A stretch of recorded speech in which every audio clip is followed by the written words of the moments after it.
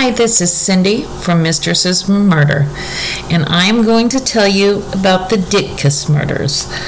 On July 24th, 2006, 26-year-old Chynna Dickus and her 10-year-old stepson Blake were found brutally murdered in their brand new family home in Franklin, Indiana. This shocking double homicide occurred during daylight hours in what is widely considered a safe area. 17 years later, and the case is still unsolved. Despite active efforts involving the Franklin County Police Department, Indiana State Police, and the FBI, this is Mistresses of Murder, and you are listening to the story of the Dickus murders. Chynna Lynn Anderson was born on January 22, 1980 in Waukegan, Illinois. Raised by her mother and her grandmother, she was close to her family. After high school, Chynna studied nursing at Marian College. After a couple of semesters, she switched her major from nursing to marketing. That's a strange flex, but okay. I'm a marketer, and nursing would just fry my brain, so maybe that's why she did it. While still in college, Chynna was introduced to one of her mother's co-workers, Sean Dickus. They worked together in SK Corporation, a manufacturing company. Blake was a Marine and a divorcee. He had previously been married to a woman named Christina, with whom he had a son, Blake Dickus. The divorce had been somewhat messy. Blake was struggling with alcohol abuse at the time. No, not Blake. Sean was struggling with alcohol abuse at the time, I'm so sorry, and had been charged with drunken and disorderly. Christina even took out a restraining order on him temporarily, but later rescinded the order. After the divorce was finalized, Sean seemed to regain his equilibrium. He and Christina developed a harmonious co-parenting relationship, even arranging to live just a few miles apart so they could be active in Blake's life. When Sean and Chynna met, the two fell in love almost immediately. Sean said he was amazed by Chynna and that he never imagined he could be as happy as he was while he was with her. Chynna felt the same about Sean and embraced Blake as though he were her own son. Christina liked Chynna even, and the three adults worked well together. You don't see that very often. Chynna and Sean got married and began to build their life together. Sean became a supervisor in SK Corporation, and Chynna took on the role of a stay-at-home mom and a homemaker. With both Sean and Chynna taking night courses at the Indiana Wesleyan University. And Blake was happy, he was fun-loving, he was 10-year-old boy obsessed with video games and roller coasters, like a lot of 10-year-old boys are. This summer, the couple purchased their first family home and enrolled Blake in Needham Elementary School. The house was in a newly constructed development in Franklin's Bannington Woods neighborhood. The neighborhood was so new, in fact, that the Dickus house was among the first sold. Many of the neighboring houses, including the houses across from theirs and two on either side of their house, were still empty. A growing neighborhood for a growing family. This was the home where they planned to live through Blake's teen years and where they hoped to welcome a second child. Sadly, tragedy struck within a month of the family's arrival at Bannington Woods.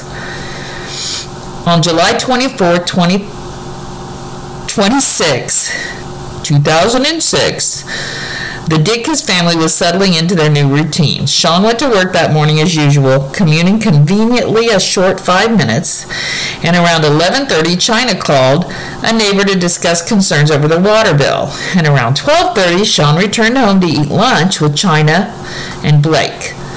This was a nice perk of living so close to work. He was only 5 minutes away.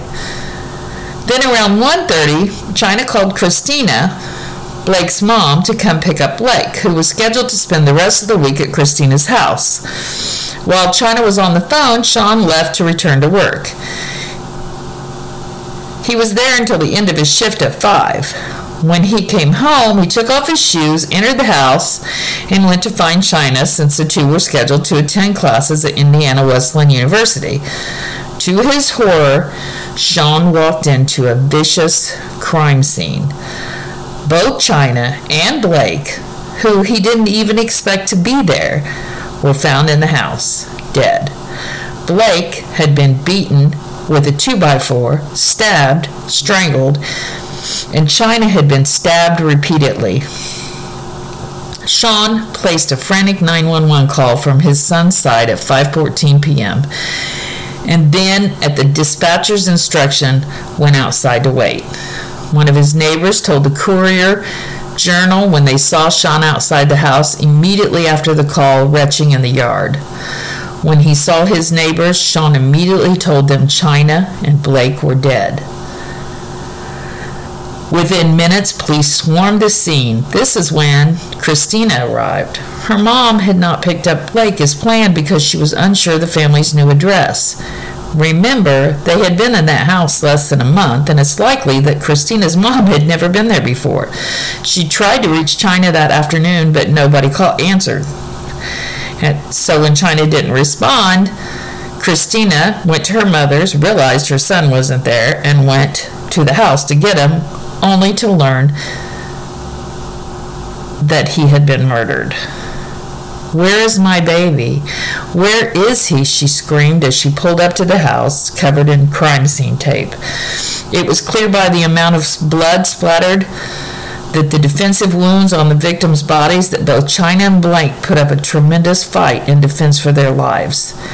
Investigators originally suspected that it was a personal attack by someone the victims knew, but Sean was immediately taken in for questioning, and after all, when your wife and kid die, and you know the drill, guys, it's always the husband or father or brother or whatever, the close immediate family. Anyway, he was at work, and there wasn't any way that he was not at work.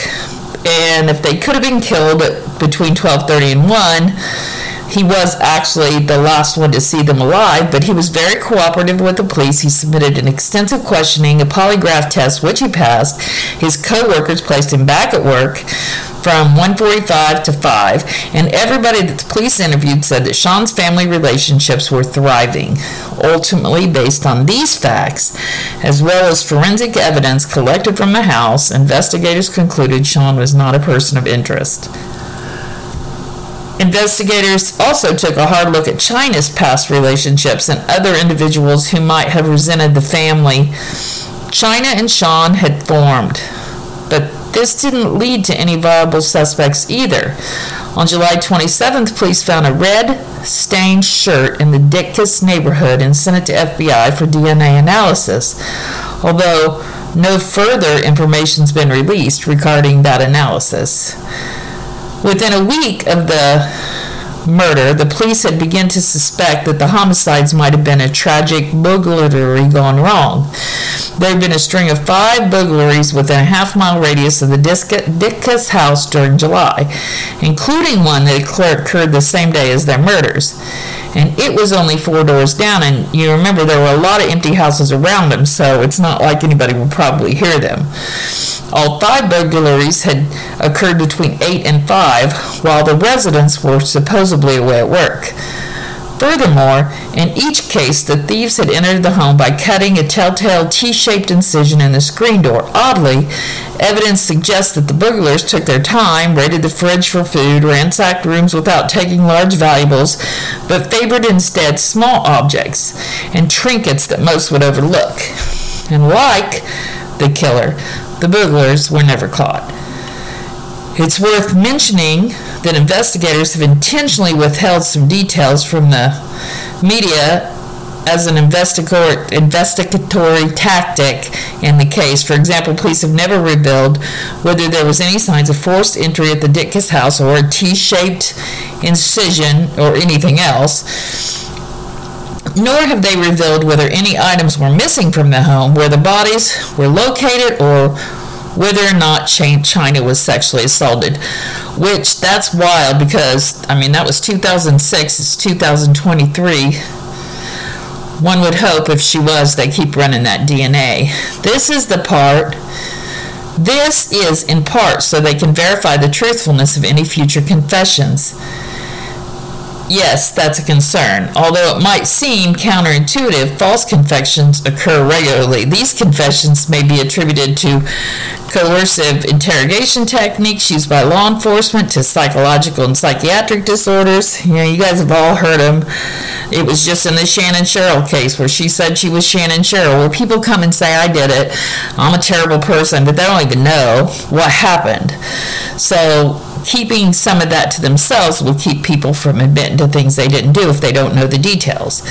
This is what happened in the Dickus case when an inmate in Florida confessed to murdering Chynna and Blake prior to his incarceration. Detectives flew from Indiana to interview him, hopeful that they may finally get the answers, but it became clear rather quickly that he did not possess any of the knowledge of the crime scene except what had been shared on the news. Perfect example. He might be transferred to an Indiana prison. That's why he wanted to leave Florida, because Indiana prisons have air conditioning and Florida prisons don't, and it's so hot down there. So he'd rather lie and take a murder charge because he's a worthless piece of fuck than just do his time. But false confessions and concealed evidence aside, police have made public their suspicions that the burglaries and the murders may be linked. In fact, in February 2007, they released some additional detail about the items taken in the burglary that occurred 4 doors down and on the same day, hoping that that information may kick some new leads. The intruders had taken a 1968 class ring, bicentennial coins from 1976, an Eisenhower dollar, a Kennedy half dollar, and curiously, 1-gallon Tupperware pitcher of lemonade. The fuck? Both family and law enforcement have worked hard to ensure that this case does not fall out of public consciousness. On February 27, 2007, Indiana State Police upped the reward for case-solving tips from $1,000 to $10,000, and it was later increased again and currently stands at $25,000. Furthermore, Blake's mom organizes annual memorial services for Blake to both preserve his memory and encourage people with information to come forward. I mean, if you think you know somebody that could kill a 10-year-old, you probably need to let the police know, because if they'll kill a little boy, they're bad people all the way around. If Blake had lived, he would have been 27 now. Older than Chynna was when she was killed. Christina admits that it's hard to imagine the adult he might have been. Instead, she cherishes the memory of him as he was. During July of 2010, Indiana State Police and prison officials released a playing deck. So these are the deck of cards that you hear about that have unsolved cases. And these victims were the 7 of Hearts. Around the same time, Borges, a lead detective on the case, told the Indianapolis Star that they received over 500 leads. This case is not cold. It is solvable. Now, 17 years after the murders, Borg admits that he is shocked that the case has not been solved yet, but still believes it may be. Sean struggled to cope after the loss of his wife and child. He left his job, attempted to launch a business on his own, which ultimately failed. He also got in trouble again with the police for drunken disorderly conduct and resisting arrest. Finally, he decided to return to the structure and support of the military services. However, he says he will never forget Chynna and Blake and the joy they brought him. He, along with many others in their Indiana community, still hold out hope that one day this killer will be caught. Individuals with information on this case are encouraged to call the Franklin Police Department's tip line, 317-346-1100. You are listening to Mistresses of Murder. Join us next week. And until we hear you again, see you again, or you hear us again, we will catch you on the flip side.